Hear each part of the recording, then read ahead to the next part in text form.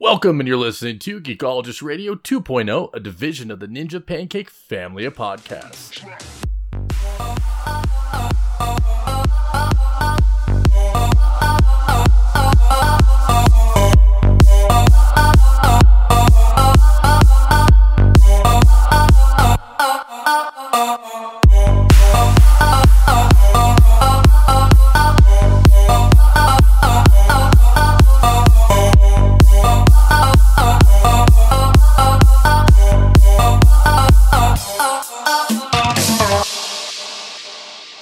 Hey, it's Damien, and welcome to Geekologist Radio 2.0. This week, we're dive deep into the innards of a megalodon, and we fight our way through the jungle and make our way to the streets filled with rotten cotton.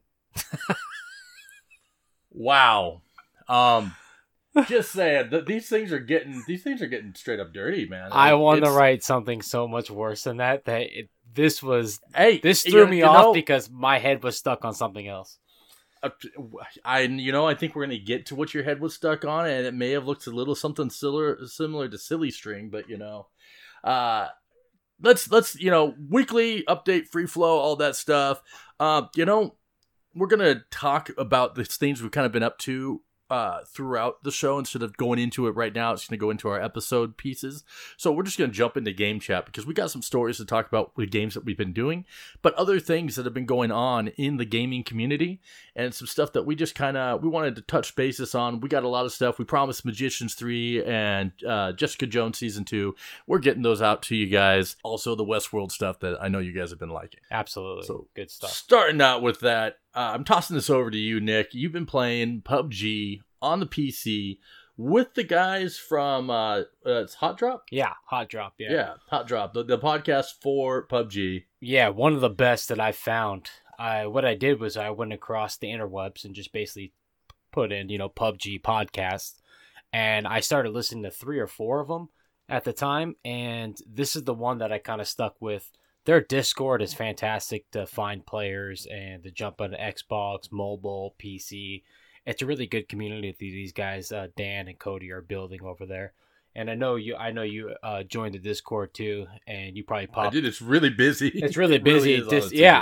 So busy that I started. I was asking you, and I'm started promoting our Discord today, and I was saying to somebody on there, I was like, we got to promote our Discord a little bit more so we can get a little bit of interaction. People can tell us what they like, and we can, change or talk about what people really want to talk about or hear. You know what I mean? Oh, of course. And then we will also, with that, we will also be getting back to live episodes here. Getting a couple things squared away. We are going to be more than likely moving over to Mixer because that will also allow us to put in additional buttons as we gain points and stuff like that, to where anybody who's watching us live can actually interact with us via the social network options that they give us on with that medium. So that's something that we will be going and moving over towards with you guys. Maybe some other cool info drops along with that when we get to that. But back to you. Absolutely. So in game chat this week, guys, what I dived into was with the hotspot guys was the Hot Drop guys. I always call them Hotspot for some reason. Anyways, PUBG. Because of the internet? I don't. They must have some good Wi-Fi. Yeah, I don't know why I always do that, but the Hot Drop. Dano and Cody over there. Today I dropped in with Dano and a couple other guys. And earlier I played on Xbox from some of the guys on the Discord, Fugly and a couple other guys. So all day today I've been playing a lot of PUBG. But I jumped into War Mode. It's the first time I got a chance to actually play War Mode, and I wanted to play with some people that understood the game flow of it. So I didn't really just jump in on the PC side and jump in with a bunch of randoms, because this War Mode is very fast-paced. It's difficult, so you need some backup. You need some buddies. Now, the first thing that I've experienced while playing this is that, one, when you jump out of the plane, you hit the ground quickly, very quickly. So you launch, as soon as your parachute opens up, it's like another 2 or 3 seconds, and bam, you're on the ground.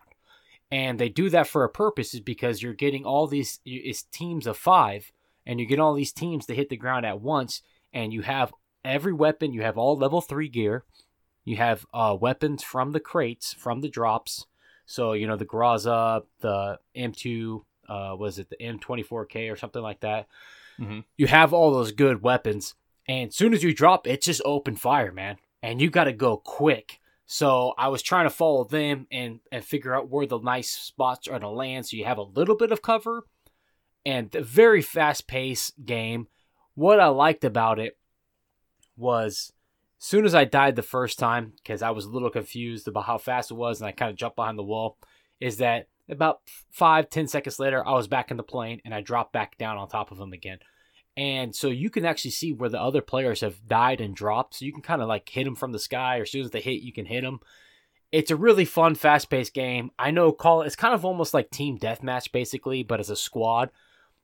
It's extremely fun. I'm really happy that PUBG went outside of the Battle Royale box and decided to bring something in that's been, set in stone for a long time by Call of Duty or Halo or something like that.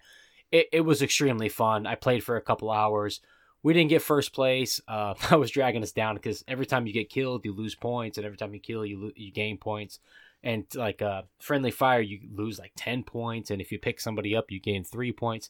Also, when you drop, your teammates have the opportunity to pick you up, but it goes so quick. Like they have to be right next to you. If they're not right next to you, they're not getting you because there's no time.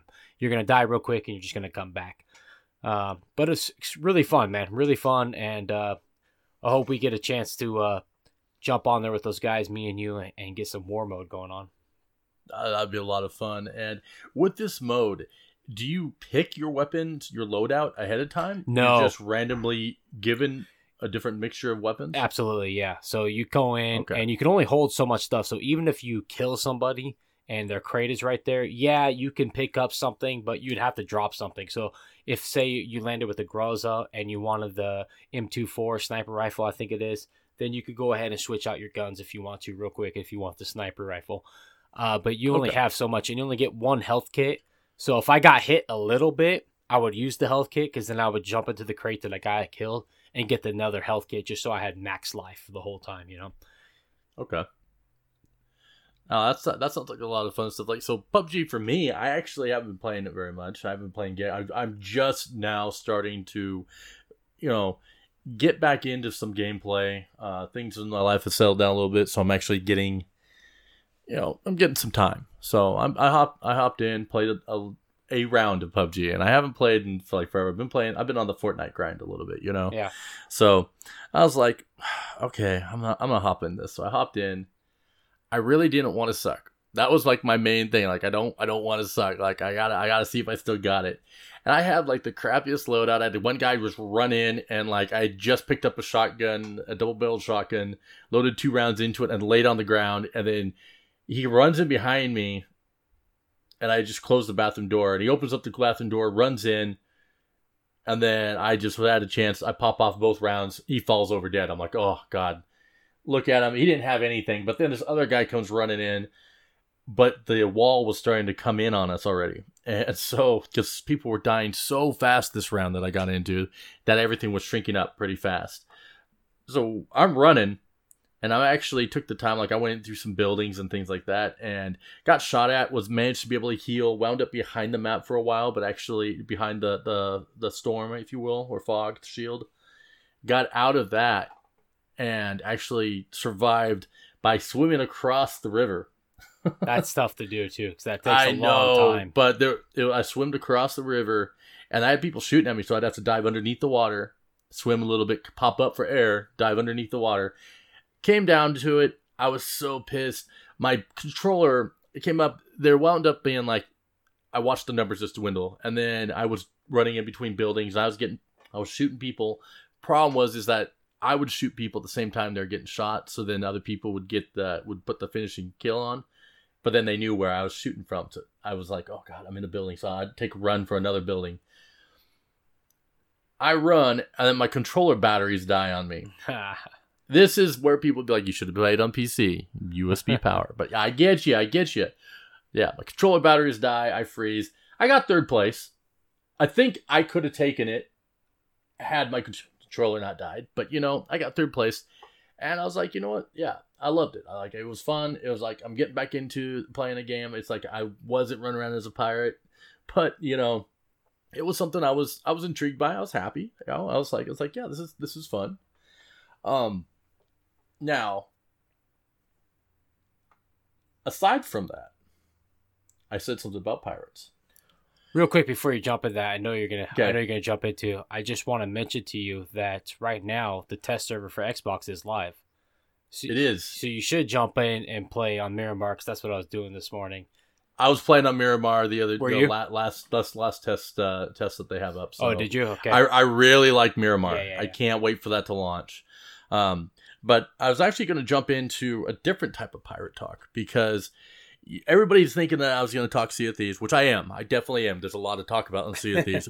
But aside from that, so Inside Xbox did their most recent episode, which was really cool. I was tweeting away. If you follow me on Twitter, you'd see the hashtags and stuff. So what I did on there when I was talking about it is the guy from the lead developer from Hello Games. Now, a lot of people don't trust this guy. This guy said a lot of things, promised a lot of things, and basically the PlayStation and PC basically beta tested a game that is now going to launch in full on Xbox. I'm talking about No Man's Sky. Oh yeah. I have No Man's Sky. Now you guys will be receiving an update for free called No Man's Sky Next. Multiplayer. When the game launches, next month, which is the multiplayer that they promised the game was going to have from the start. I'm excited for this game because I almost bought. This is the closest I came to buying a PlayStation 4 was because of this game. Good thing you didn't. And I could have bought it on PC, and I didn't buy it on PC. But I was like, I want to play it on a console. I'm glad I didn't buy it for that, because I would have been angry. However, I've waited, and now I'm going to have an opportunity to play it on Xbox One X with enhanced 4K graphics. And that multiplayer stuff where I'm going to be able to go around, and the reason I said pirate is because yes, you can build, you can do all these things in this game, and you can finally do that. So he says, I'm going to jump in and say, I believe him, because the thing is that he was very careful in his interview with Cram Boyd not to overstate his promises this time. He said he kept with what he said it was going to do. He was in the hot seat, and they kind of grilled him a little bit, which is fine. He deserves to be grilled for the promises of everything he said. Now, the engine that he did create for this game, I want to say that. Excuse me. A lot of people are touting these procedurally generated engines. We have a lot of games that are using this type of content, but the engine that they created is a very unique engine and deserves to be touted as a great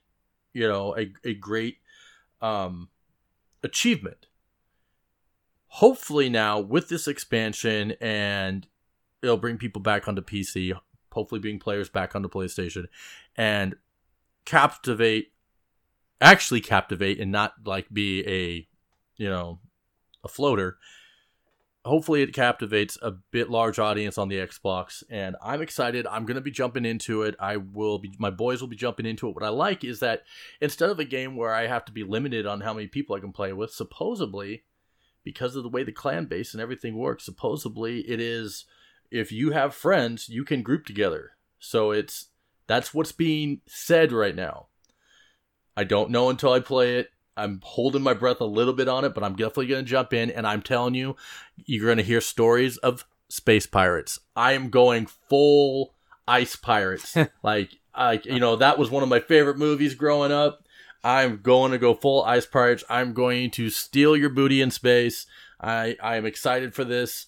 I'm going to get myself a crew of people, and we're going to be like the Ravagers from Guardians of the Galaxy. I'll call myself Taserface or something. So last year they started coming out with the foundation updates to try to correct some of the game that they actually promised to us when they came. And I bought it on release date, on launch day, and I was really excited for this title. I really wanted to enjoy this game, and I put a lot of time into it. And when everybody started dogging on the game, I still was playing it, but I kind of just wore me down, because what was this vast universe that you could barely really tap into. Now, yeah, you can fly to different planets and, at the beginning, and you could explore and check out the, different life and all these other different planets, or you land on one that's extremely hot or one that's extremely cold, and you have to adjust to that.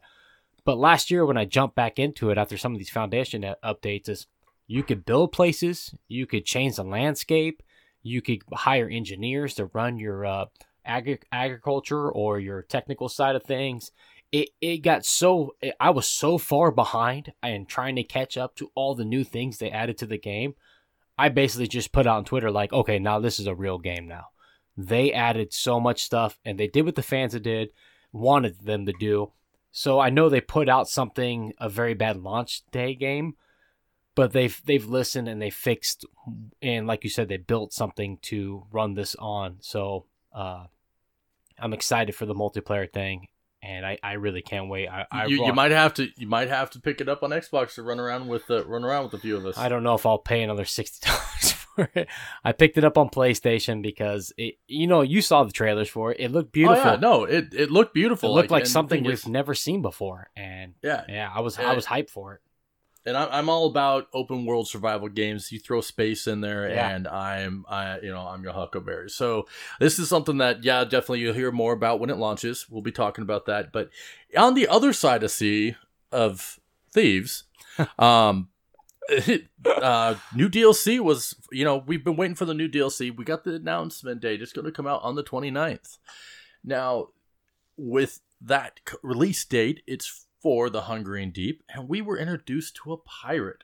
A very, the animation, I'm just going to dial it back here. So we've got a trailer where there's a pirate, a very grizzled fellow, scarred beyond all belief. He has 2 peg legs, a hook for a hand that is barely a hook. It's like a piece of wood with a nail bent through it, and one good hand and one good eye that can barely see because of all the scarring, and lots of this scarring is all shark marks. I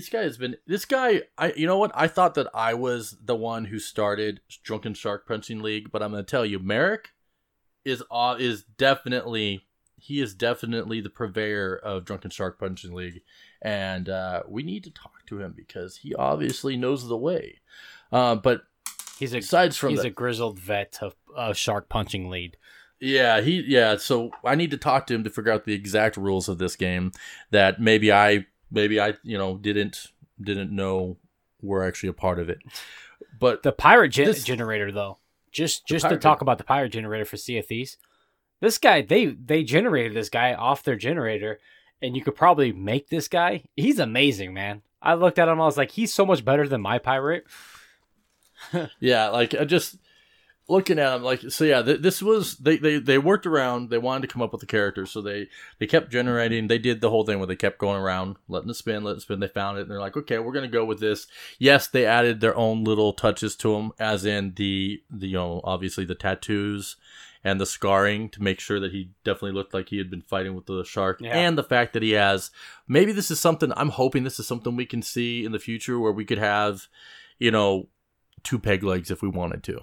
It just be as ridiculous as we can be. But what I loved about this animation is a lot of people might not remember, but back when Viva Pinata came out, Rare had an animated TV series for Viva Pinata, and it was actually really good. Like, a lot of us adults that were fans of Rare actually, it was like a guilty pleasure to admit that we watched this cartoon. And the humor was really good. So seeing this animation, I don't know who did the animation. I will find out. And I know that Jeff from aka Rare Fanatic on Twitter, I know that him and I both were talking in a strand about how much we just love this character and how we want to see more of this from Rare, and we would love to see a Sea of Thieves, series with this animation. This animation just was, it tops like Pixar type stuff. Like, this really had us going. We were talking about just the way that he was wiggling his hips and stuff and fidgeting, and then you'd see it looked like he would have been trying to fidget his hand if it wasn't a hook, but then the other hand was moving. And I'll tell you what, I now know why that rare tea is so expensive, because did you see how flammable and it made him have visions? I don't think that's tea. Unless it's made from mushrooms and other types of leaves, I don't think that's a tea that we get here. That's why that stuff sells for so much to the to the trade company. But when you trade in the crates of tea. Yeah, he's just sitting there grabbing the tea and just throwing it into the flyer, and then all of a sudden it goes into images that he's seeing. It's painting the images and making them come alive on the wall. I'm like, I think that's something to do with mushrooms. But the other thing you see in this is you see Krabatha, which is the name that was given to the little animated crab that's going across the screen, which we actually think is going to... We know that originally they were talking about as pets. Crabs were one of the things that were listed as pets, and the artwork's in the book. So seeing the crab on there, maybe it's just going to be something that's going to start to come into the world to make the world feel a little more alive. Or how cool would it be just to have another thing added into the trading company that we could get different colored crabs and things like that. Have to do a little diving for. But in the trailer, we know that there's a new weapon coming of some sort. A new item to help you deal with these things. And you see these ancients, if you will. That's what they're called. So the people that painted the walls and stuff in Sea of Thieves are called the ancients. And you see them in the paintings throwing harpoons. We also see in the taverns and stuff, we see different various types of harpoons that are in there on display. That makes it really easy for them to grab those models and sell them as different, types of harpoons, and then we could grab those and use those. Now, there was no talk other than you see the image and you see this giant shark that supposedly two crews came together and were playing music, and we saw drums. It looked like a drum, and even, believe like an actual violin may have been being played that worked to summon this beast. But there also is talk of a sacrifice. So we're curious if the sacrifice is you have to sacrifice like treasure or something to the Megalodon, which is what this is, to keep it from coming up on you. Or if it's not a Megalodon, that's what it looks like. It's a giant shark beast. Reason we know this is because they changed their Twitter and all their social media images changed to where you see a sloop, the front end of a sloop, you see a pirate on deck looking over, and you see a bunch of floating barrels, and you see a pirate swimming across, and this is very reminiscent of some posters of Jaws, and you see through the crystal clear water a giant shark, and you don't even see the whole body, you just see a part of the body. And this thing looks like it would, compared to the sloop, it dwarfed it. It looks like it would be at least the size of a galleon, if not larger. Yeah, it looks massive. And I don't think it's a giant shark. I think it's a megalodon.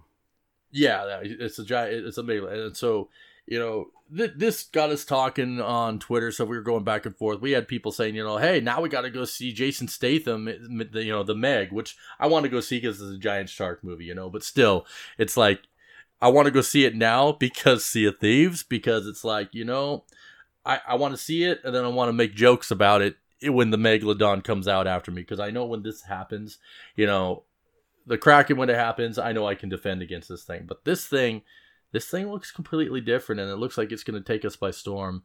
And, I'm excited for our first update because this is also the start of our weekly updates. So one of the things you'll be hearing about on here is we will probably start just making sure that each week, for the time being, as long as we are active in Sea of Thieves, and if you guys like it, you guys can tell us, hey, too much Sea of Thieves talk, but you know what? I like Sea of Thieves, and I like to talk about it. So... and I geek out about it. I geek out about this stuff, man. We're going to probably do a lot of talk about the updates each week. What's coming up for us to get involved in. We may even start talking. I might start bringing in and quizzing my boys and stuff like that, and talk about some of the updates each week to some of the games we're playing. Because I know weekly updates are coming for challenges and stuff like that. We've been doing a lot of that stuff in the games we play. Similar games like playing Fortnite, and just stuff we can talk about a little bit with that. Now, outside of Sea of Thieves talk, as hard as for me to tear myself away, I wanted to talk about another pirate game that people who follow me on here or anything, know that I'm a fan of. I'm a fan of pirate games, but I'm also a fan of Ubisoft. I love the games that they put out. Absolutely, yeah. And last E3, we know we're coming up on E3, so we know we're going to see a lot about this stuff, but some stuff came up. One thing that I'm happy to be a huge fan of is getting pushed forward, and another's getting dialed back. Now, I don't know if this is in response to Destiny getting a little better, I don't know if this is in response to the fact that Sea of Thieves is coming back out punching with their new content and stuff that they have coming on, or why that Ubisoft chose to do this, but they have a pirate game called Skull and Bones. And I'm just going to read off of a kind of an article right now that was found on Dark Horizons. I love that site. But right now there's talking about gaming company Ubisoft has announced a shakeup for its release schedule, with one of their high-profile AAA titles delayed and another seemingly moving forward. The bad news in relation to Skull and Bones, the lavish-looking open-world pirate adventure announced at E3 last year. Now, they seem like they know something more than what we know, because, yeah, we know it's supposed to be open world, but the trailer that we saw for Skull and Bones never shows you getting off the ship. It doesn't show you getting off the ship a la Assassin's Creed and moving around. We don't see that. We would like to see that. I would like to know that I can edit my pirate captain to make him a more dashing or more evil-looking character. And I would say that if I can actually jump off my ship and I can go around cities and do other stuff other than being on just a boat, then that would make me even more excited about this game. Now, I'm excited either way because it's being touted as like a competitive style, and so it's like I can get my pirate fix playing a competitive style game, which is fine. If I'm sailing around in a boat, it's like I'm in the boat. It's like I'm playing like a Wave Race 64 where I can run around and shoot people. So what a reference. Well, if you knew how I played Wave Race 64, we would go backwards and play tag and like try to run into each other and take the time limit off. This was how like we'd play. That's how old games used to be. You have to make up your own game inside of the game because you played it so much. And that's the thing is that's why, because of what you said there, that is why Sea of Thieves works so well for me, because I'm able to make up my own games in the game. Yeah, I understand. I understand that. Yeah, because like one of the things that I wanted to talk about on that was like last night we did a skull raid. We're gonna get back to this article here real soon, but I forgot one thing I wanted to say was that we did a skull raid, got getting attacked by this other two sloops, and then a big galleon came in. We had done all the waves except for the final wave, and this little sloop came in, managed to kill up the three of us on our galleon, and get the key. They took off. For 2.5 hours, we kept seeing this sloop come back and these other sloops and the other galleon go over there. So we knew someone hit the key. So we fought for 2 hours. Finally, we all went into game chat, started talking to each other. And then as we're talking and we're dancing and getting achievements so we can help each other out, we wound up having there's 9 of us talking to each other. This other sloop comes in. I'm like, hey, I remember that guy. I killed that guy. That's the guy that killed. Then he came back and he killed me. He comes in. He goes, so guys, I just wanted to let you guys know, you guys are being cool. Would you mind if we split the treasure up? Because I have this key hidden somewhere and I want to go to bed. It's 5 a.m. and you guys aren't leaving. So there's 9 of you guys and there's only 2 of us. Can we split the loot? So we all jump onto the sloop so we can keep this guy honest. There's now 10 of us on this sloop. Deadly is off on another boat. Otherwise, there would have been 12 of us in the end. He gets to the island, and we all come out from he goes, "I want you guys all hide underneath the boat." So we all went on the bottom of the boat. He goes, "Hey guy," he goes, "Hey, bring the treasure chest on. Bring the key." So his buddy comes out. He goes, "Okay, come up." So we all run up. There's 9 of us that are up, and he's like, "Why would you do this? Oh my god!" So he starts shooting, and we're just healing ourselves and laughing and playing music. So he's like, well, why would you guys do this? Just let us have our treasure. So they went and got the 2 expensive, the skull and the treasure chest. Then everybody else went and split up the stuff. Jake and I were the only ones left online. We decided, hey, Deadly had to leave. You guys just take the treasure. This was cool enough. We wound up talking to this other guy. Found out it was his first day playing the game. Jeez. This was his first day playing the game, and this was his thing. He got in a massive fight. He got to talk. He got a massive amount of treasure, and he got to visit with us, and we wound up making friends with him and his other buddies. We're going to be sailing around other things. That's the type of things, adventures and stuff that happens to Sea of Thieves. Now, if that happens in Skull and Bones, I'm going to be a happy camper. But the thing about Skull and Bones is it had originally a target date for 2018, but it's now been pushed to the fiscal year of 2019 to 2020. This could be a good thing. Like, maybe originally they had only planned ship combat. And if that's, because right now it's talking about the fall of 2019 is when this is coming out. Yeah. Now, I'm kind of fine with this because I got my pirate game, and this gives me another pirate game in the future to look forward to. And if they're going out to make this a bigger, better experience, basically make it a Assassin's Creed open world game, only it's their pirate version and it's a realistic one, please, guys, go do this. Because one of the things about it was that it was so deep into the features of tactical naval combat with single and multiplayer modes. So it was an open world that had the single player. So if you single player fans that, games like Sea of Thieves don't scratch, this would get you your pirate fix. But now, why would it be getting pushed back? Well, maybe to, like I said, to add those extra features in, but they're pushing something up. And you guys all know I'm a fan of The Division, guys. I'm a fan of The Division. I was like, that was what I was originally a part of for podcasting.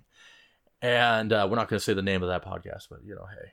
Other than the fact that I did help out community team for Rogue Agent Radio. I have a ball cap for that and a t-shirt. Love those guys.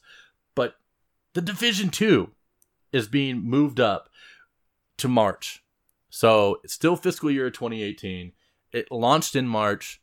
We're going to get The Division 2 in March. That is freaking awesome. Yeah, I can't wait to see what they have at E3. Yeah, I'm excited about this. There also says an article that The Crew 2 is probably going to be pushed up to that same fiscal year. I don't know much about The Crew. I don't really play that game. But The Division 2, that's the big news. That game's going to be massive. That's going to be a massive multiplayer game for us on this podcast, plus everybody in the Discord to check out and play. I'm really excited for this. Yeah, that is, I mean, sorry beating around the bush there, guys, but yeah, Division 2 coming in March is freaking fantastic. The Division really has had a resurgence, and they've really dialed in. And the thing is that they say that they know this. They say they know what they do well, and that they're not going to take that the sequel will feel like a sequel, but will also feel welcoming to those of you that are accustomed to what's going on currently in the game. So instead of having a game that launches bare bones like Destiny 2 did, where you had this perfection basically in Destiny 1, and he took it all away and then changed up everything and said, oh, hey, it's a sequel, but it's a good. They're saying, hey, this stuff happened. Why break that? We're going to give you this, and then we're going to add more to that. So that's something that's pretty damn cool. And guys, if you want more on Division and Division 2, definitely check out our podcast friends from Ninja Pancake. Go over and check out the Bombshell Jackets. Can't stress it enough. If you're into the Division, check out their podcast. They're freaking humorous as all hell, and just very, very cool with their wealth of knowledge. Remy, when he breaks down like builds and stuff, like if you know this guy, like he built he's huge into like attack builds and stuff like that, and speed builds for Diablo. And basically the Division has become Diablo with guns, as he says. So it's kind of like the builds, that now, yeah. Yeah, the builds are insane. So definitely go over and check that out. Other things in game is a game that's supposed to be coming out on this Tuesday, but if you have the collector's edition, or you're like got connections via writing articles and things like that, you may have been running around in State of Decay 2. And I'm playing that game right now. I bought the collector's version and the Ultimate Edition. I gotta tell you, first off, the items it gives you and the ability it gives you, definitely worth the Ultimate Edition. You have everything you gain in the game. Your money is influence. For 400 influence, I can get myself one hell of a car that's already souped up. So, and I can call that car, and I can call as many. I can keep calling that down. So if it blows up, I can get it back. But you also get a bunch of other stuff with that. You get like you get some packs and everything that really kind of help you get your community going. But I got to tell you, the multiplayer is fun. Like some people are like going, "Oh, I wish that it could actually be real multiplayer where you live in the same environment as the other people." But you got to think about this. When you got a game that it's your resources are finite, and you have to expand out further and further to be able to get resources. If you have multiple people living on a server and the world's only as big as it is, you're going to eat those up a lot sooner than if you were to be, hey, I'm on my own server, but I need help. Hey, I'm pulling up. I'm going to shoot off a flare in the sky. Please, somebody come on my match and help me, or I'm going to invite a friend. Come on here. I'm playing private. Come on here and just help me out with this. I'm trying to take out this area. It's really difficult. Just be careful, guys. You bring your survivor over. I'm going to tell you this much. You bring your survivor that you have over with you into somebody else's game. And if you don't know what they're asking for help on, and you come underprepared, you could very well lose your survivor real quick. So that's one thing with me is I'm not jumping into... I made the mistake right off the bat and jumped into somebody's game and almost lost my survivor. And so I will not be jumping into people's games just randomly. If I know you, then yes, I'll come in and help out. But let me know, communicate with me. Tell me what you need help with. But I'll tell you, man, the first game was awesome, but this game... So let me ask you a couple things. Okay. How many hours you got into it so far? So you got a lot? I'd have to look, man. No, sorry. Just I know I got over 10. Okay, so that's good. That's a good base. So State of Decay 1 for me was a very long game. What I'm trying to say is I put a lot of hours into it because it pulled me in and I enjoyed it so much and I wanted to get through and pretty much explore everything. And plus all the DLCs that came out for it and, the multiplayer. So far on State of Decay 2, how are you feeling about the gameplay? The mechanics, are they the same? Have they changed? They've changed some, but for the most part, a lot of it still is the same. There are times when you're getting into like a fight and you've pressed a button a few times where your character, you might be used to a game where you have full control of your character, but sometimes when he's getting overrun by zombies, they might start freaking out and do a couple swings themselves. And then that can kind of throw you off a little bit, but it's not as brutal. Like when you think, like in the first game, where your survivor, if you died, if you're down, you were down. Like you'd see blood gushing everywhere, get ripped. You get in situations where you honestly think you're dead, like Glenn the first time when he had the body fall on top of him. Okay. But it looked like that. I've had 5 moments like that. 3 with the same survivor that,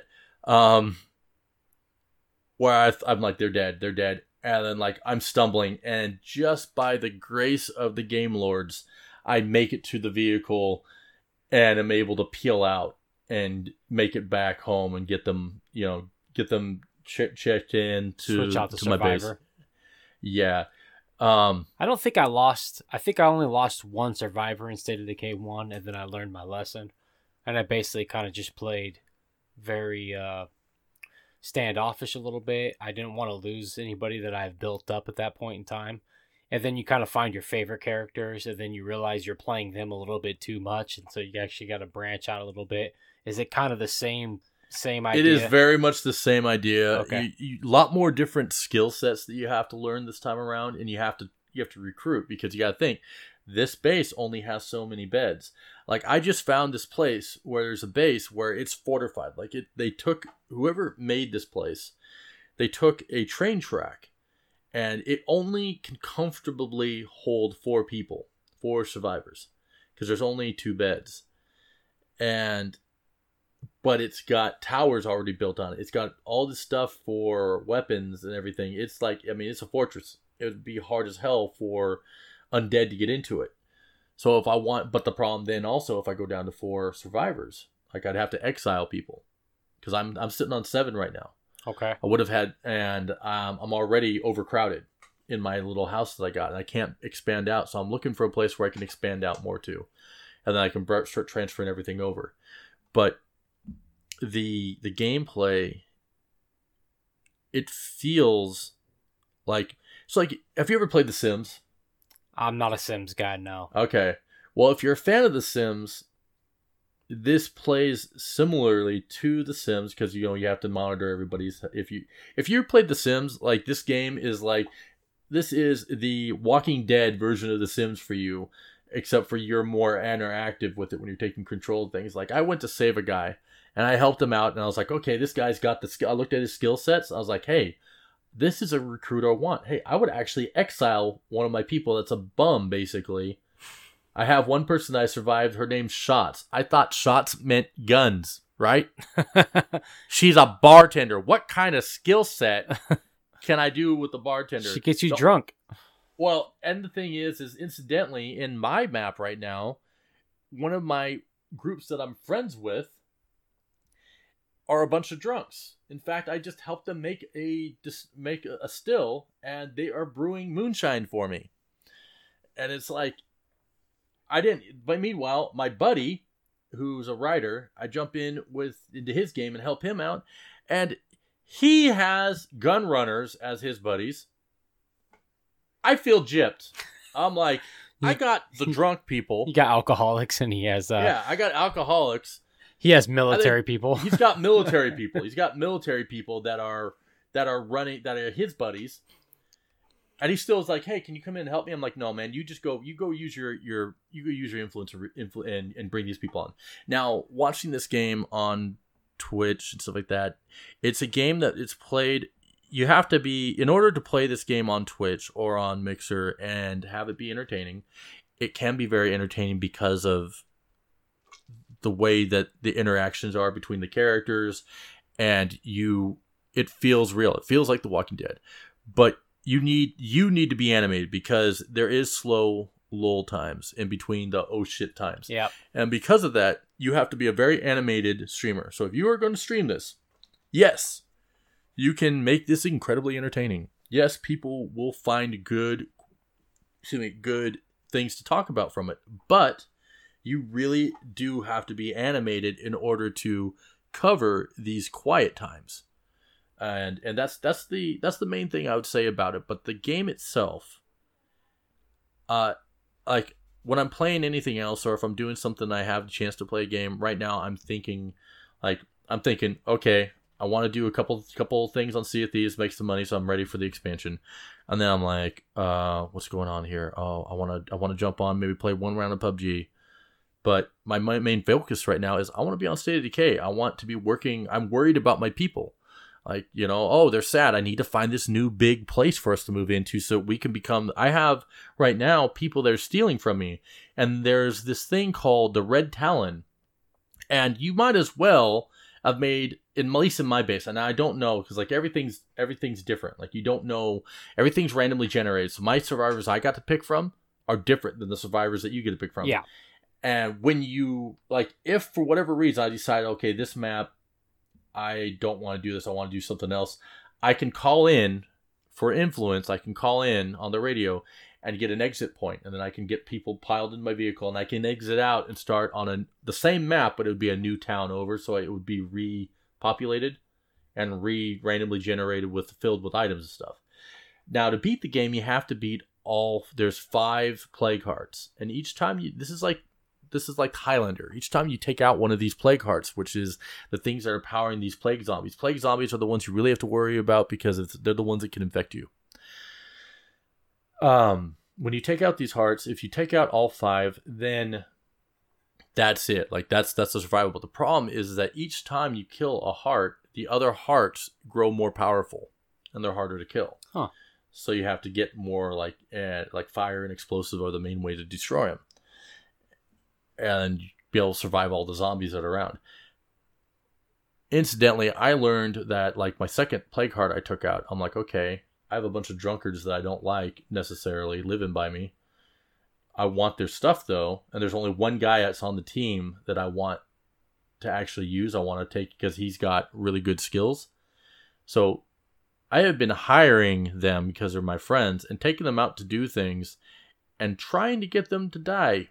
so that if they die and enough of them die, I could be like, hey, buddy. You steal their stuff. I'm like, I'm going to take your stuff, but I'll take you. I'll offer you shelter. Come stay with me. You know, look at this Abby that I got. She's got a big booty. Come lay with her. She'll keep you warm. You know, or hey, I got this guy here. If you want the doctor will keep you warm too. But you know, we don't judge. Yeah, we don't judge. But no, the game itself is amazing, and it feels like I am like the director of my own Walking Dead series. There's going to be a lot more. It's going to be coming out. I'll talk more about it, and I'll be getting my review up on that here soon. But it's yeah, I'll pick that up next week. It'll come out, Yeah. and I'll get a chance to play it. Right now, I'm in the midst of God of War still because I've been busy. But as soon as I'm done God of War, that's the next game I'm playing. it's so good, and like I said, get it up, pick it up on Xbox, so then we can Absolutely. I can jump in and help you out. That's and where I whatnot. got State of Decay 1 on his Xbox. Well, actually, it's right. You have to get on Xbox or PC, and so if you get digital, which you download it digitally, Yep. if you do digital, then you have it on PC too. So Oh, okay. Sweet. that, you know, talking about State of Decay, if you guys are on there, if you guys are on playing State of Decay, if you're on Xbox or whatever, my gamer tag is Damian, Damian space Nash, Nash. You know, send me a message, say, hey, I listened to you on the podcast. I would like to play a game with you, and we'll jump into a game with you, and I will help you out in State of the Decay. I will jump into, you know, if you're playing Division, you're playing whatever you're playing, let me know. If you're playing a multiplayer game, I probably got it, and I'll jump in and play with you. But yeah, State of the Decay right now, and Sea of Thieves. You want to play in a game on those? Shoot me a message. I got Definitely one get better into it with for you. In What's that? in the show notes is the Discord. Join the Discord. Hit us up Yes. on there. Tell us what you want to play. Tell us what you're playing right now. You know, we'll jump in, especially some PUBG or Fortnite for Damien, Sea of Thieves for Damien. I jump on Sea of Thieves too. You know, definitely anything like that. Where I would love to play with you Or guys. Laser League. Laser League for your sports Tron fans out there. Check out the game Laser League.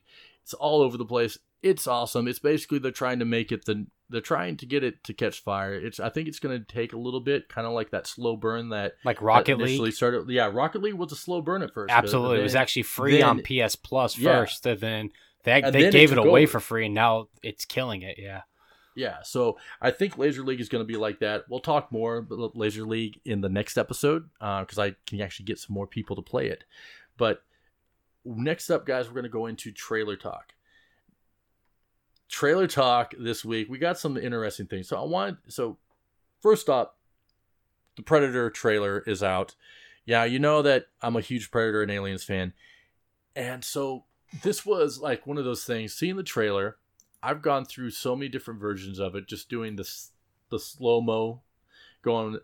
It wasn't until I just recently saw a picture of what the Predator looks like outside of his gear that I'm like, okay, now I'm good. Because we know that they are genetically altering themselves. So I was worried. I was really worried that this was going to make it to where I'm going to have some weird looking Predator, which I would have been fine if they would have followed a couple things of the storyline. But from what I was seeing is the only thing I'm seeing is that they're smaller. Now there's different ways that they could choose to go about this. If they were to be Yacha, which are the younger predators, oftentimes they are smaller. Okay. So if they are Yacha, then they could potentially explain this. But I don't think it is, and so the problem that I'm seeing is that it looks like they're the same size of humans. So I'm trying to figure out if they're going to reference that, because we all know it as like an 8 feet tall super soldier, basically. You did say before though that they were talking about doing genetic. They are, altering. yeah. So they could be. The still photo you're looking at maybe is not in the point of the movie yet, where they've enhanced themselves, or something like that. Possibly. Yeah. But the preview and stuff like that, it shows all the different characters and stuff like that. It looks decent. It shows a kid playing with. He's got the armor of a predator, and he's messing with it. He's thinking that it's a toy, it's a starship or something, and he's playing with it. Well, he winds up by messing with the stuff.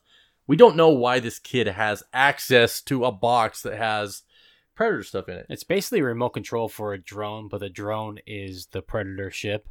Yeah. And he doesn't know what he's doing with it, and he crashes into his building blocks. Yeah. And it makes the predator ship crash into Earth.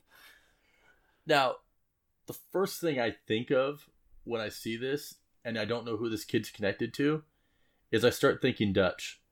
Okay. Which is the survivor from the very first movie, which is Arnold Schwarzenegger. I start thinking, is this a grandson? Is this is this a young son? It'd have to be a grandson, dude. Yeah, it'd have to be a grandson, Is this a grandson of Dutch? Did Dutch's son, grandson, inadvertently bring the Predators back to Earth?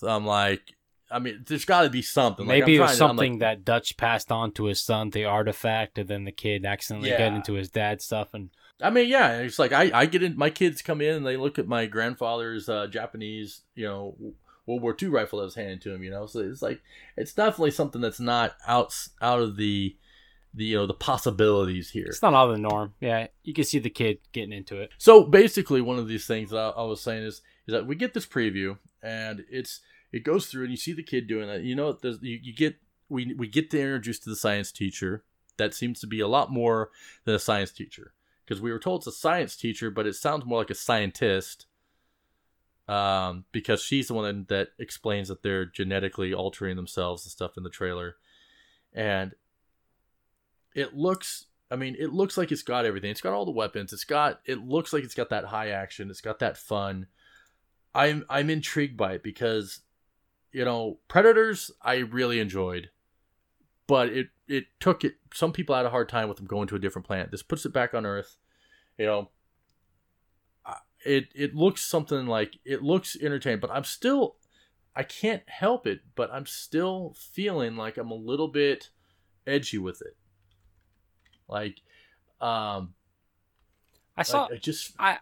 felt good about the trailer. It was in front of Deadpool 2 for me. The audience, when the trailer ended, the audience had some murmur in the crowd. And it's a packed theater, looking good. My wife was like, "Oh yeah, that looks great." I see your trip. You're a giant fan of it. To me, it looks really good. I think it's gonna fulfill what I want out of a Predator movie. It might not hit the standard that you have set for it. And that's the problem is that it's like there's not a lot of things where I'm this big of a fan on, but I am such a huge fan on the Predator and Alien franchise, and I'm forgiving, but this is one of those ones where I'm like, I'm a little on edge. Now, one of the problems is that there's an actor in it. This is an actor who is, like, I really like him, and I also like him because he's my age. Like, he's actually 11 days older than me, but I'm talking about Boyd Holbrook. Yeah, and if you don't know who he is, he was Pierce in Logan. He was also Jeff in Gone Girl. He was Kyle in The Host. He's been in quite a few things, but more recently he was in he was in Narcos. He was Steve Murphy. Yeah, he's the main agent in season 1 of Narcos. Unfortunately, he was not in season 2, which I was really disappointed in. But season 1 of Narcos, he was fantastic. Yeah. So this gets you. So my problem is that I feel like I'm seeing in watching the preview, I feel like I'm seeing Pierce in I feel like I see Pierce from Logan before he got his ass handed to him by Logan, or not by Logan, but by Mutant 22. And so, but he plays Quinn McKenna, and he's like one of the main. He's basically the Schwarzenegger of the film, and I guess my main issue with it so far is that he seems like he's playing the same character from Logan. Okay. So I understand. I think that's probably my problem, is more with his portrayal than anything right now. It's a small trailer that you're projecting that off of. I am, but I'm telling you, man, I know you're nervous. I know you want this to land hard. I know you want it to be good, and I understand. That's how I feel about every Batman movie that comes out, or Superman movie for DC. I want them to be great, and they're not always are. But so for Predators, the new, kind of getting a reboot here, but it's not a reboot though, is it? It's a continuation. No, it's the actual continuation from the first one. So that should make you happy right there that they're trying to do something and pull from the past and bring it into the, that's why the grandson connection that you have there makes a lot of sense to me. Yeah, I feel like that's it. I'm not sure completely, but I mean, it's got a good cast. It's got a really good cast. So that it's just and it's got a good director. It's got a good director. So I'm feeling like it's in a good place, but I'm just worried, man. I'm still worried, and like anybody that knows me on the show knows I'm known as the Care Bear, knows that I'm not typically worried about anything. So why would I be worried about this? Because it's the Predator. So check the preview out, guys. Tweet it out to me, join on our Discord and talk to us about it, because tell me what you guys think, because I would like to talk to someone that's as big a fan of this franchise as I am. And maybe you can help pull my head out of it and say, hey, I'm being a jackass. Now, like I said, there is a picture. You can go to IMDb and you can see the picture of the still of the Predator picking. It looks like he's either stabbing through a government agent or whatnot, and flinging him overhead. And he doesn't have the mask on, doesn't even have any chest armor on. So this is usually where we see as a last time fight. But being the fact that he's in this lab, and we see in the preview of this lab, and he's holding it looks like a DNA, like a shot or something.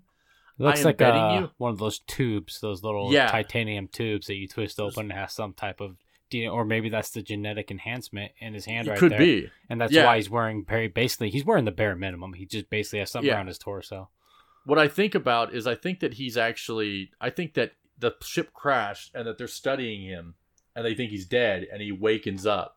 Yeah, that makes sense. So I think this is the scene where he wakes up. I think this is right when he's starting to get ready to fight. So that's my prediction. But check out the picture of the Predator, and seeing that it is our traditional Predator. That's got me happy. That's got me feeling that's where the positivity came back with me and has me being hopeful. Now, guys, let's get happy. That has me worried. So if I was to get happy, maybe I would start thinking about Sesame without the Sesame, Sesame Street without the Sesame, and just go straight to the streets. Muppets without the Jim Henson. Well, no, they're not without the Jim Henson. This is Jim Henson's son's. That's what I mean. Dream. Yeah. So this is without the master, the original. His son finally gets his. If you've been following this for a long time, you know that I talked about this a long time ago. I talked about Happy Time Murders a long time ago. Well, Happy Time Murders is, if you thought, Who Framed Roger Rabbit had some risque moments. No, that Roger Rabbit had nothing compared to this. Yeah, Jessica Rabbit's nothing. Think about a world where puppets are real, they live in our world with us. Like, they are alive. They are, they can be crime bosses. They can be cops. They can be all this stuff. Then, so you got a main character who is like a grizzled, kind of dirty, hairy like character, all right, detective. And then you have a partner, and his partner is played by none other than Melissa McCarthy. And I gotta say, man, her humor, I love her humor. And yeah, she's amazing. So just the outline of the movie is from IMDb is when the puppet cast of an 80s children's TV show, so they're not saying the Muppets, they're just giving a blanket statement of an 80s children's TV show, begins to get murdered one by one. A disgraced LAPD detective turned private eye, Puppet, and that's the guy you're talking about, takes on the case. And his partner is Melissa McCarthy. You got Elizabeth Banks in this. You got Joel McHale, which Joel McHale plays an FBI agent in this. Oh my God. Our private eye Muppet destroys him on multiple occasions in this short, 2.5 minute trailer. Yeah. Oh my God. And I was watching this trailer at the Deadpool 2 premiere last night. Not premiere, but the opening night for Deadpool 2. And it was in front of Deadpool 2. Obviously, this works perfectly for those two things. Oh, now, yeah. the issue I had with this movie is that in front of me was like 3 10-year-old girls. Okay. So my laughter had to be put to a min because my wife was like, I don't even feel good about watching this trailer with these girls right there. And I don't blame the parents because what was in this trailer was worse than anything I saw in Deadpool 2. And I promise you that's 100% true. I mean, just in the short period of time, we get a rotten cotton statement that basically got puppets of the night hanging out in the corner. And they're offering Melissa McCarthy a good time. She says, would you like some rotten cotton? And Melissa McCarthy says, I'm a woman. And they're like, yeah, that makes it easier. I mean, we have that scene. There is a sexual scene between two Muppets where it looks like one loses control of a can of silly string and just basically sprays it across the wall. I was kind of uncomfortable, dude. I got to be honest with you. I was a little bit uncomfortable just because the little girls were right in front of me, man. Yeah, because, I mean, it was almost like the scene from the first Scary Movie when the guy starts just spraying out. Yeah. Yeah, I mean, it was very, very reminiscent of that. Or of Team America. Yeah, I mean, absolutely. Yeah, that's a good reference right there. So, I mean, but the thing is that I'm intrigued by it. Like, this could be something, we get to see what, this kind of makes me hope, because this is rated R, definitely rated R. Yes. What I'm hoping is that I wouldn't mind seeing, already just seeing this, I wouldn't mind that if this got more sequels, to it, because it already looks like it'd be something that I would definitely find incredibly entertaining. But what I'm hoping for is the precedence that this could create for them to move forward and make, like, we have the Dark Crystal series coming for Netflix, which is a prequel. What if this was to move forward and allow the Jim Henson Company to create some darker Muppet-style films? Like if they were to do something more along the fantasy line of the Dark Crystal, but were able to go really dark with it. That's something where I see, because like Ogra to this day from the Dark Crystal, terror, like, is a nightmare creature for me. Like, I remember she terrified me as a child. And if I could think of like more like a darker, more rated R version of that, like the grown up in me is like, yeah, but then the child in me is like, no, daddy, I don't want to see that. It'll scare me. So, I don't know. I know you're talking about sequels already. I don't know about that for this movie, man. First thing I saw when I got out of Deadpool 2 is I hopped on Twitter and put a little response out there I had for the movie. But also, I saw all the hatred for Happy Time Murders trailer. And a lot of people are just saying how disgusting it was or how bad it looked. Now, my sense of humor is going to allow me to love this movie. Now, this might not hit everybody's sense of humor. This might be way over the top for them, but I enjoy way over the top, comedies or, where a joke is funny, then they continue the joke, and it's not funny, then they continue the joke a little bit longer, then it's funny again. That's kind of what this movie had at the end there with the silly string can, It was funny, they're like, okay, let's move on, and then it was funny again. So this could be just completely over the top, and I can honestly see this movie doing like extremely well because of the writing in it with the puppets and the humans, or I could see this movie really tank bad because they go over the top way too much. Does that make sense? No, it makes perfect sense. I mean, it's Jim Henson's company and Fox basically playing with that. We struck gold with the Deadpool character. Can we strike gold being derogatory and going a little further with this? Well, let's just test it out. Not only did they test it out, they broke through the wall and smashed it and said, let's just go XXX. Because they could have just eased into it a little bit and made, you know what I'm saying? But yeah, no, I get you. But they're like, this one's greenlit. We just got to go for it, which I understand, and I'm happy they did. Yeah. Okay, yeah, I agree with you on that.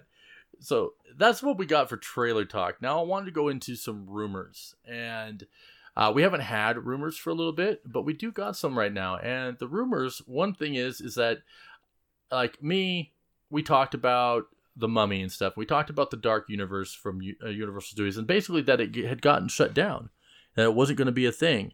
However, there are now rumors that have been going on for like the last couple days that a artist has been asked that an artist and then a screenwriter has been asked to reconfigure plans for the dark universe, what's left of it, to move forward. We're talking about Javier Bardem's Frankenstein and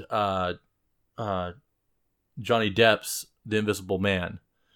So it's looking like they are actually, Universal Studios is moving forward with this stuff. So I'm actually excited to see how they go about this, what they choose to do, if it's going to be connected to this stuff. But they should move forward with it. They should, because it's like, I mean, the Mummy was good. It just didn't. They didn't market it well enough at all. And it's just because and it's the same thing that happened to Blade 2049. I said this before in a previous podcast. We got sick. The narrative out there on the interwebs was that remakes and redos, we're sick of that. Can we get some original content? And Blade Runner 2049 comes out and everybody's like, oh, they're remaking that again. That was actually a really good remake, but nobody went and saw it in the theater because of this narrative that's posted out there. And that's the same thing that happened to The Mummy. And that was actually a good Mummy movie. So hopefully they stick with it, and and if somebody sees a Frankenstein movie, that's not really doing a remake. Yeah, it's been done before, but Harvey are doing it. I mean, come on, people are gonna jump at that, man. I know. I mean, Javier Bardem as the monster. Yeah, that is insane. Like he's such a charismatic actor and owns every single role. I mean, if you've seen No Country for Old Men, I mean, that character alone was basically Frankenstein. Like, he just was, like, creepy as hell. Yeah, that was... You put that into undead flesh, he's got this. He has this. He will scare the shit out of you. Now, outside of that, the other movie you mentioned was Johnny Depp and The Invisible Man, and I'm not as excited for that as Frankenstein. The Invisible Man's been done in different... variations throughout movies, Kevin Bacon and then they did a remake, but it's been done before, and Johnny Depp can wear me down a little bit. I do like him in some things, and some things I just don't really like him in. The Murder on the Train movie, my wife made me watch. I forget even the name of it. Murder on the Orient Express. I didn't that care. Movie's amazing.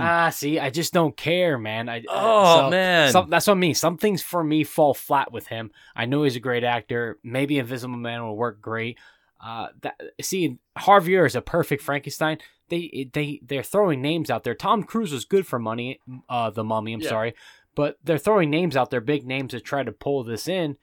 Sometimes unknown names or, obscure names or, just pull something out is better than adding a Johnny Depp to something. Yeah, but, I agree. We'll see, I could be completely wrong. It could be fantastic. Now, this next one comes from TMZ, so you can take it with a grain of salt. However, they have been right with a lot of their stuff that they come out with. So they claim that they have an official synopsis for the Obi-Wan Kenobi movie. Now, the thing is, it has not been announced that Kenobi is actually being made. However, we know that Ewan McGregor has been he has the Obi-Wan Kenobi haircut, he has the beard back, and he's been training like madman with his original trainers from the prequels. So that being said, we're getting a Kenobi movie. I'm just calling it right now. And we have the fan-made trailer. Yeah, we have the Kenobi movie. That looks really good though. That was a really good fan-made trailer. Yeah, and the funny thing is though, that fan-made trailer actually kind of covers very close to what the synopsis supposedly is.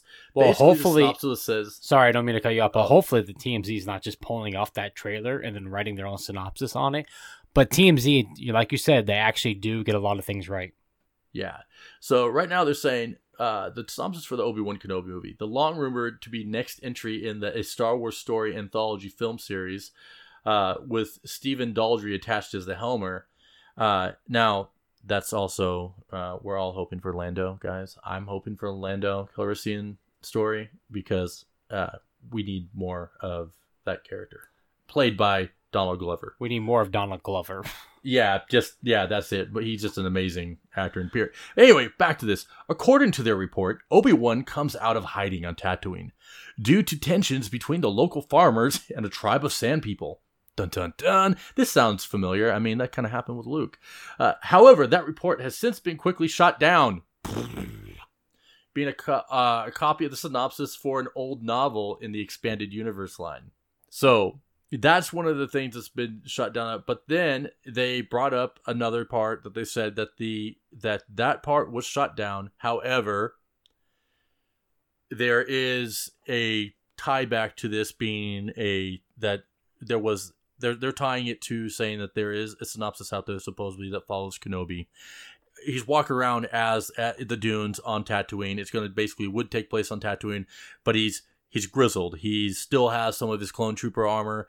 In fact, a lot of people that have stated this say that the people behind Sideshow Collectibles that created the Kenobi, the younger Kenobi figure, which blended attributes of Ewan McGregor and of the original Obi and young Obi. So it's going to basically, they blended young Obi and older Obi together. And one of the things I felt that's cool about this is that it's going to talk about that supposedly Obi has Kenobi's saber, or not Kenobi, has Qui-Gon's saber.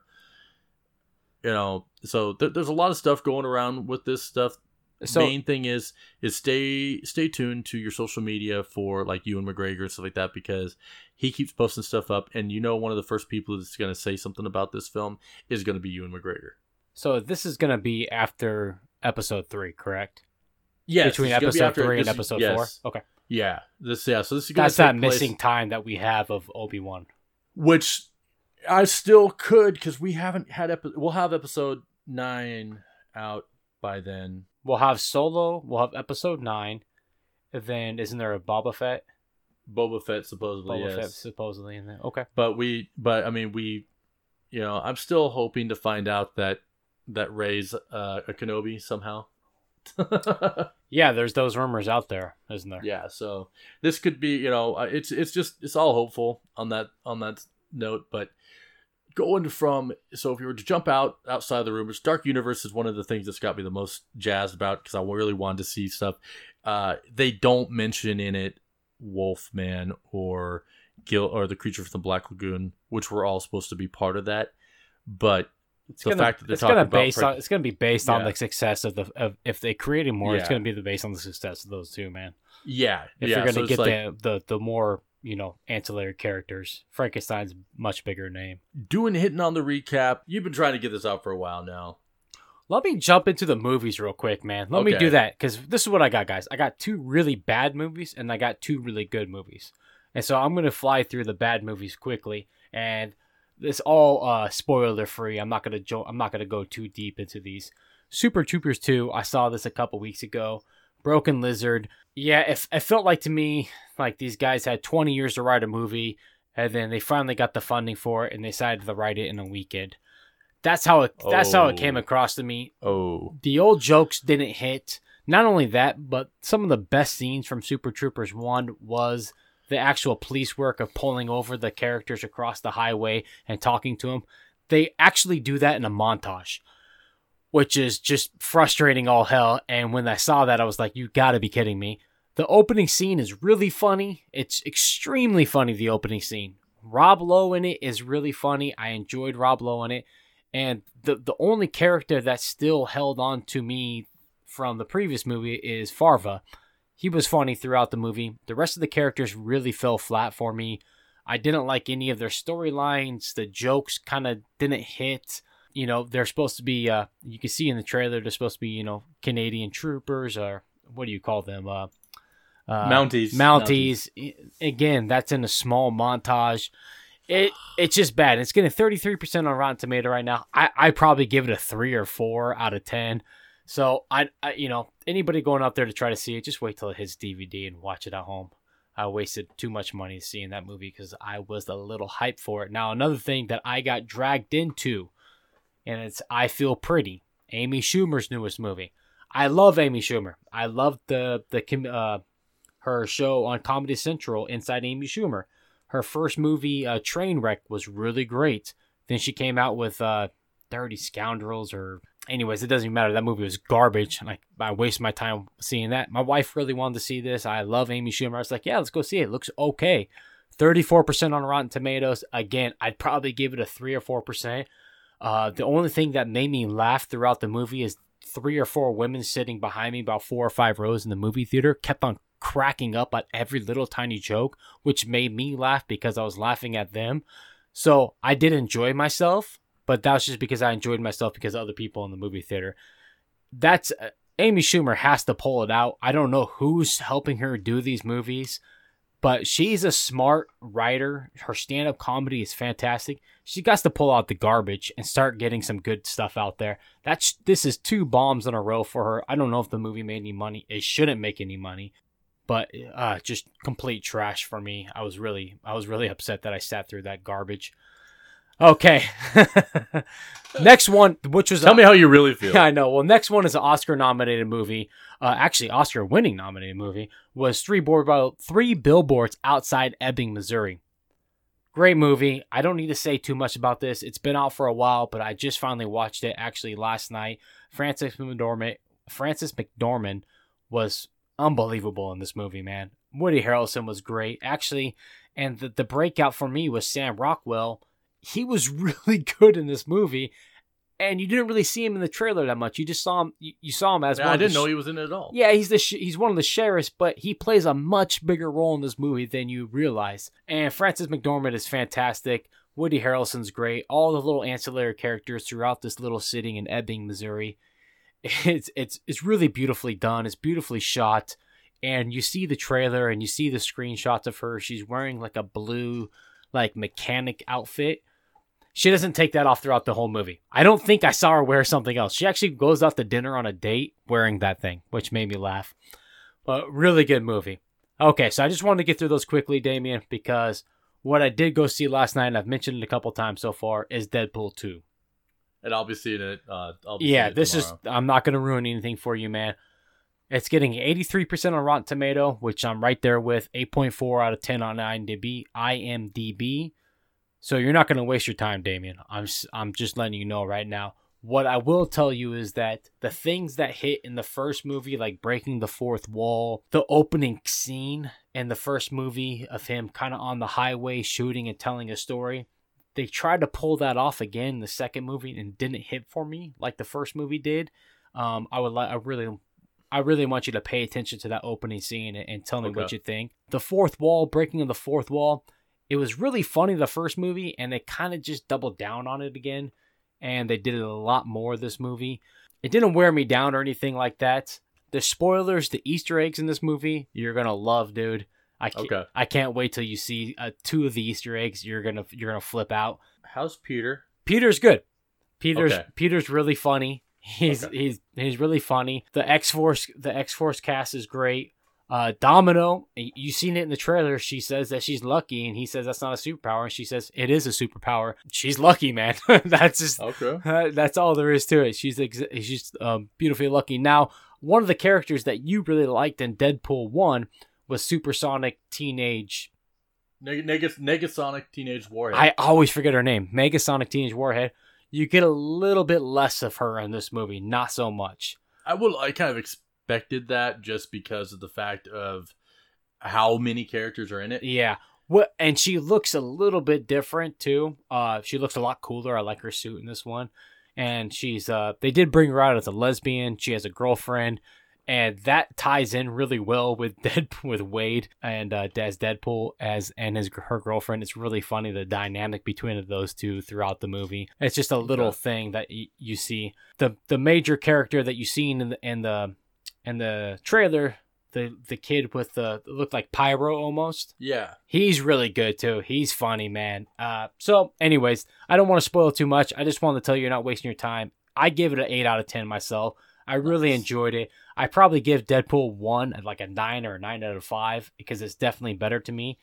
Right now, 83% on Rotten Tomatoes, and Avengers Infinity War is getting 84%. And I really love Avengers Infinity War, so it's right up there with it, man.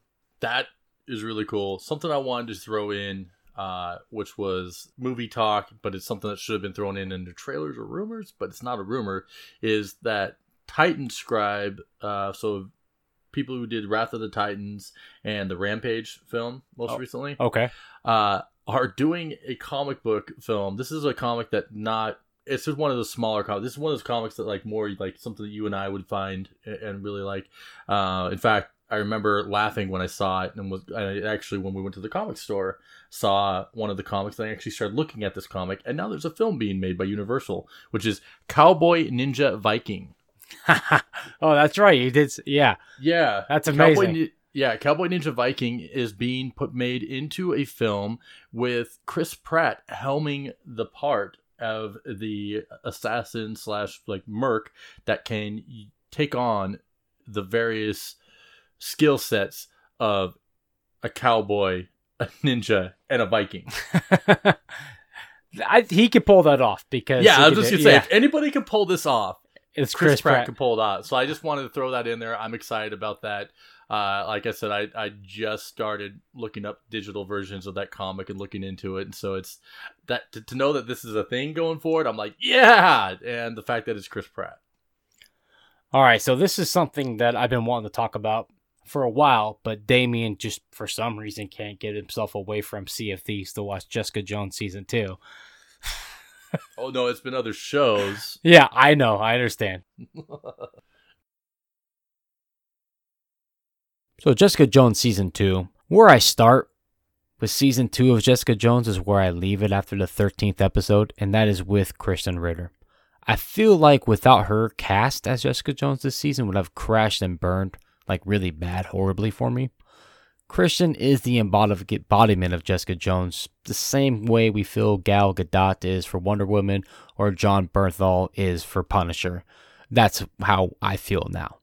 Maybe I feel that way because JJ has not been as portrayed by anybody else in the MCU, but Kristen Ritter is the best thing about season 2, as I felt Kilgrave played by David Tennant was the best part of season 1. The season overall arc pulls along slowly as a superhero show, and as I hit the 5th episode, the only time JJ shows her powers were to show some type of strength, either not to give off the vibe of Dazzle and distress, or to break a chain or a door lock to gain entry to whatever location she was investigating at the point. And when she was showing strength, it was just she was putting herself in like a bad situation in a bar or something like that, and so she had to show the guy that she was tough and she couldn't be manhandled. That's not really the time we seen strength in the first part. It was slow burn there. The season brings her powers on very slowly and gives a more depressed JJ that is trying to work through some of her personal issues. She starts off by taking on meetings and listening to people's cases and trying to hold on to some type of normal life as a PI. Again, Malcolm is back and he is clean and sober. Kilgrave is not holding him on to, being a junkie anymore. And he's trying to help Jessica find peace and also find cases to take on to keep her busy. And these cases come through Alias. They happen to stumble onto a case that links her to her past and maybe how she got her superpowers. So that kind of projects us and shoots us into the second half of the season a little bit. The show takes off from there as Jessica, Trish, and Malcolm start looking to a company called IGH, Industrial Garment and Handling, which the name is just a front for whatever's happening behind the closed doors. Now, IGH is a secret research laboratory of genetic technology clinic involved in covert and illegal human experiments. One of its projects was the employment of genetic editing for medical purposes, which has had side effects on subjects developing superhuman abilities. And so this is what they're investigating. Malcolm is good this season, helping with the IGH case. He plays a good recovering addict that needs to stay busy, keep his mind busy work, he always says. Through the season, he is putting JJ's apartment back together from season 1 where it was all smashed to parts and fixing the hole, painting, etc. It was really enjoyable trying to watch him just try to put Jessica's life back together by helping himself put his life back together. Very interesting part there, and I like the fact that they carried that over from season 1. Malcolm in this season gets a bigger role in Alias and kind of goes off on its own at certain points in the season. Some that are not explained well and some that do make sense. Overall, Malcolm character developed and grow by the season end. I'm excited to see where Malcolm goes from season 3. And at the end of season 2, we see kind of where he's projected to go, and it's going to be interesting. Another character that I was really excited about is Trish Walker, Patsy, Trish. Shows us a lot of change in season 2 than what we saw in season 1. Her character this season goes a couple different directions, and they mostly involve around her investigation of IGH, which she is trying to help Jessica lock down her past and give her some peace about her past. Now, Jessica wants to protect Trish. She doesn't want Trish to get involved into this investigation, but Trish wants to take on a bigger role in the investigation. Trish also finds out another IGH side project was developed with drugs that increase the user's strength and reflexes, though these have detrimental side effects in the user's mind. Now, one of the past characters, Will Simpson. Now, Will was part of the season 1, and he shows up briefly in season 2. He has some type of inhaler that when he inhales it, kind of like if you had asthma or something of that sort, bronchitis, and your doctor prescribes you an inhaler, that gave him the superpower and super strength and reflexes that was created by HGH. Now, something happens and Trish gets a hold of this, and she starts taking this medicine to give her super strength, and it kind of gives her that side effect, that detrimental side effect that we talked about a second ago, and she starts wearing down and breaking down as the season goes along. She's losing control of herself, and it kind of goes down a dark path for Trish. Now, since Trish has taken this medicine and gave herself super ability, super strength, this kind of projects that Trish Walker in season 3 could be the hero Hellcat, or the superhero Hellcat, maybe not the hero. And that might be what pushes season 3 through, as Jessica Jones has to stop her from going off the wall because she's kind of losing it in season 2. So we'll see how that goes in season 3. A little bit of spoiler there, but the show's been out for a couple months. Come on, guys. And side characters that we talk about, Jerry Hogarth, the attorney at large, has a bigger role to play in season 2. Her character takes on a much heavier load in her personal life, and she tries to weave through and find a solution to solve a problem. And the problem is that she is sick. She has a serious medical issue that she needs to figure out and fix.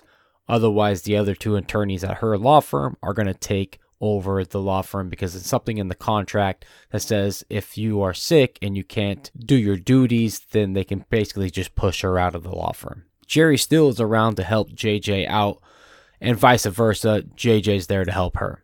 And by season end, we see where her character is going to go, and it might have a larger role in season 3. I am looking forward for Jerry in season 3. She was good in season 2. She wasn't as connected to Jessica as much as her personal issues she was dealing with, but that was okay with me. I liked it. I'm curious to see where season 3 goes. And so the second half of Jessica Jones, she's dealing with what she discovers at IGH. And that in the car wreck that killed all her family, and they sold her when she was in the emergency room in the ER, they sold her to IGH because they couldn't save her, and that which IGH experimented on her and gave her the super abilities and the superpowers. This was something that, so now back to Jessica and the kind of the second half of the season, where she is trying to dig up her past and solve some issues, personal issues, that she discovered from IGH. She was in a car wreck with her family at an early age. They found her in the ER. The doctors couldn't really save her. Basically kind of gave her to IGH, and that's the experiments that gave her the superpowers, and that also healed her. But what they didn't tell her is that her mother was also in IGH, and the doctor had healed her mother too. The problem is the side effects of what they did to her were greater than what they did to Jessica. Jessica had actually had a chance to live a normal life. So that's why they couldn't tell her about her mother, because her mother has extreme anger issues to the point where she just kills people and just loses her mind, and she cannot be controlled. But the doctor that has worked with her has actually taken her out of the program, fell in love with her, and has been trying to cope with what he did to her that made her the way she is, and that she can't live a normal life anymore. And so they kind of live out in the cabin in the woods, and she has her own panic room, and she has to be locked down every time she goes to bed. And Jessica's mom's kind of a nutcase. But once Jessica finds out that her mother's alive in half of season 2, and what I mean by that is that She has to figure out what to do between being a daughter and loving her mother and trying to have a normal relationship with her, but also the cops want her mother because she murdered somebody, and what is the best thing to do for her is to turn her into the police. But she doesn't really want to do that because she doesn't want to lose her mother again. So it gets into this little tug of war with inside Jessica that she has to deal with. The second half is a little bit faster, more superhero powers I like, and it's a little bit better for me. The first half was fun, but it just was a little bit slower and I didn't enjoy it as much. I think I would have enjoyed this season if it was just Christian Ritter as Jessica Jones being a PI with a drinking problem, solving cases. Now take away the superpowers from Jones, and in a case that unravels to her chasing a serial killer instead of her mother, and we get a really cool series starring Christian Ritter. So that's why I just didn't like this season as much as I did season 1. And plus season 1 had Kilgrave, which is just one of the best characters of all time, and especially in a Netflix series. Now a little bit of side tantrum here, and this kind of started because I listened to Howard Stern. Howard Stern said that, and he loves all these superhero Netflix shows, and he talks about them all the time when you watch them. But he said something that stuck with me about superhero shows. And that is, can we have a little bit more superpowers in these shows? And I know we're trying to normalize them so the human interaction seems more legitimate. But can we see more powers? JJ in the comics has his hand strikes, endurance, and she can also fly. I understand the no flight. I get it. See Smallville. If you had flight in, it takes away some of the basic human interactions that we love of the series between everyday people and Jessica Jones and superheroes. Daredevil, Luke Cage, Iron Fist. I don't even want to say his name. But can we have some more everyday use of her powers? Just some. It's just like, It's not just JJ. It's every series on Netflix so far. Second thing, can we stop having Christian Ritter as Jessica Jones running large dock-style boots? It's insane. She can't run on those. She's going to break an ankle. She doesn't look good running on screen. And then you just put those big boots on her. It looks even more ridiculous. So we got to stop that. But overall, I give Jessica Jones Season 2 a 6.5 out of 10. Not as interesting to me as Season 1. And in the Netflix superhero season ranks, it's in front of Iron Fist, and it's better than Defenders, but it's not better than any other seasons that's been out so far. So that's Jessica Jones Season 2. One of the hard things I have with this is, as I know that they're building these characters up, but I have a hard time because, I know where these characters, Jessica Jones and, Luke Cage, which the Luke Cage Season 2 trailer looks really good going against Bushmaster. I like the buildup of this. And I love Rosario Dawson's night nurse character. Like I love her character, but it's hard to see her in a relationship with Luke Cage because I know that doesn't work. Anybody that's a fan knows that that's not going to work. Knows that Jessica Jones and Luke Cage have super kids together. Yeah, and Rosario Dawson's character in Season 2 and in Defenders and in Iron Fist just didn't work for me, man. Just the cross, it just didn't work for me. It worked really good for Daredevil 1, and then Jessica Jones 1, and then Luke Cage 1. And after that, it just, especially Iron Fist, it felt they just shoehorned her in so hard. It didn't work for me at all. How do you feel, though, that Jessica Jones 2 opens up without even a mention, without even a hint of what happened in the Defenders? Part of me feels that that maybe that's her way of getting past it. I mean, because this is the thing, is it doesn't even look like Luke Cage is going to mention it right off the bat from the trailer. So I feel like you got these people that were these super people who they're having to go on with the loss. They have to go on and still be able to help people. And if they harp on the past, or they harp on the losses, then how are they supposed to do what they're here to do? They're not going to be able to help people. I understand that. I just think it's more of a continuity thing. If you're trying to tie all these people in, and then you don't mention anything in Defenders. One thing, though, I was thinking that, and I know you've watched a couple episodes, is that her office or apartment was trashed in Season 1, and it still shows it trashed in Season 2, and actually Malcolm's kind of fixing it throughout Season 2. I really like that there's continuity there. I really like that continuation of him just kind of helping her out and repairing the apartment. That stuff was really great to me, man.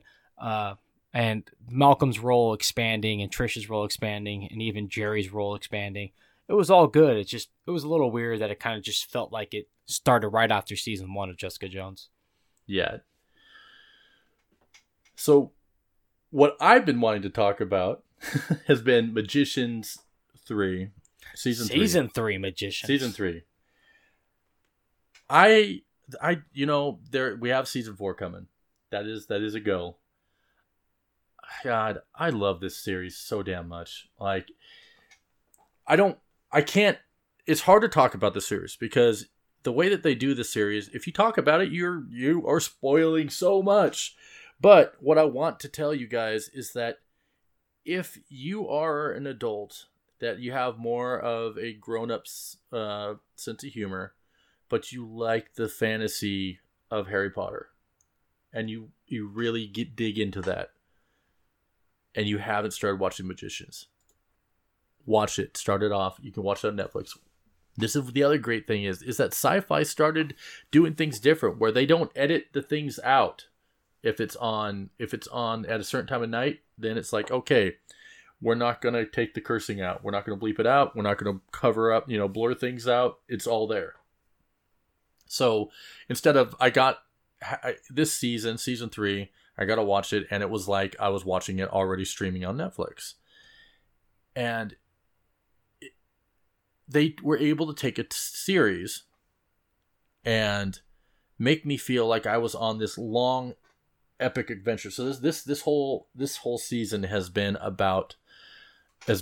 quest, and it has been a brilliant and entertaining and sometimes heart wrenching quest that they've been on, but so magical and so well executed.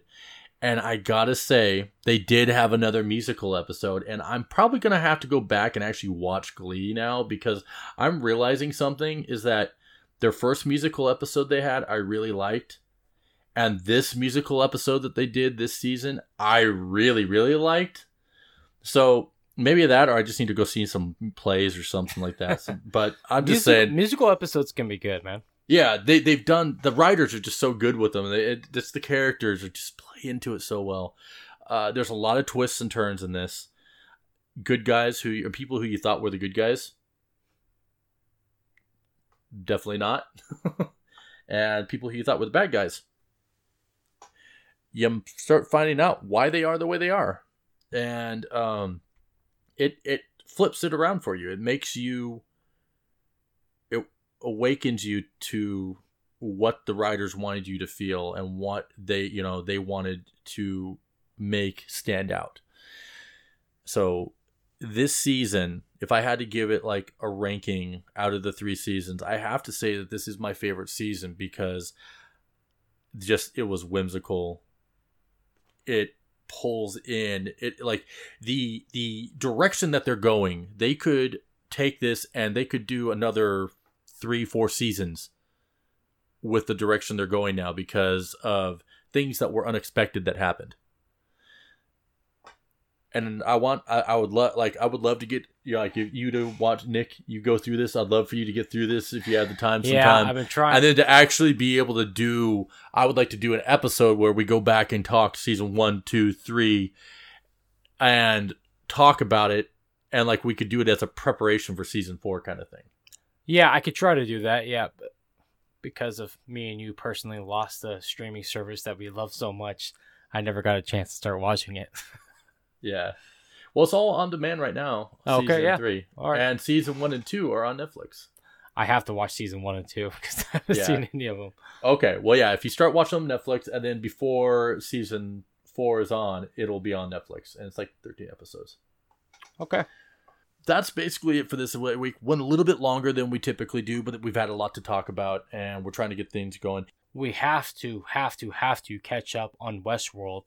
and start giving out, because as the season goes on, our predictions are not going to make sense. You know what I mean? Yeah. Or they're going to be spoiled. So we have to get our predictions out there at some point. Because I've already had one that I thought was going to happen, but by episode 3, I was like, it doesn't make sense anymore. Okay, so we'll get our predictions out there. So that'll be something else you guys can be expecting for next week's episode. Also, we're going to have a special episode with the guys from the podcast, the PUBG podcast that we mentioned earlier, Hot Drop. We're going to do a special PUBG episode and talk to those guys and just all things PUBG about Miramar dropping on Xbox, and they're going to walk you guys through it, how the best way to play PUBG and how to play on Miramar. And we'll keep these special episodes coming at you. When we will also be doing a after we've seen solo episode, probably with our buddy Jay from Nintendo Quest and from the Galaxy of Hope. So we'll be coming back on for us to do something, talk about our views of a Star Wars story. And with that, guys, you can find me on Twitter at Mr. Damian Nash. You can find us on our Facebook page, Geekologist Radio. Check our Discord with the link to wherever you download this fine podcast. And Nick, where can we find you? You can find me on Twitter at NickandPDX and go Cobra Kai. Oh my God, Cobra Kai! We're going to be talking about that next week. I'm 2 episodes in, man. I'm 2 episodes into. I need to get the information from you so that I can watch the rest of them. All right, no worries. So with that, everybody, we are out of here.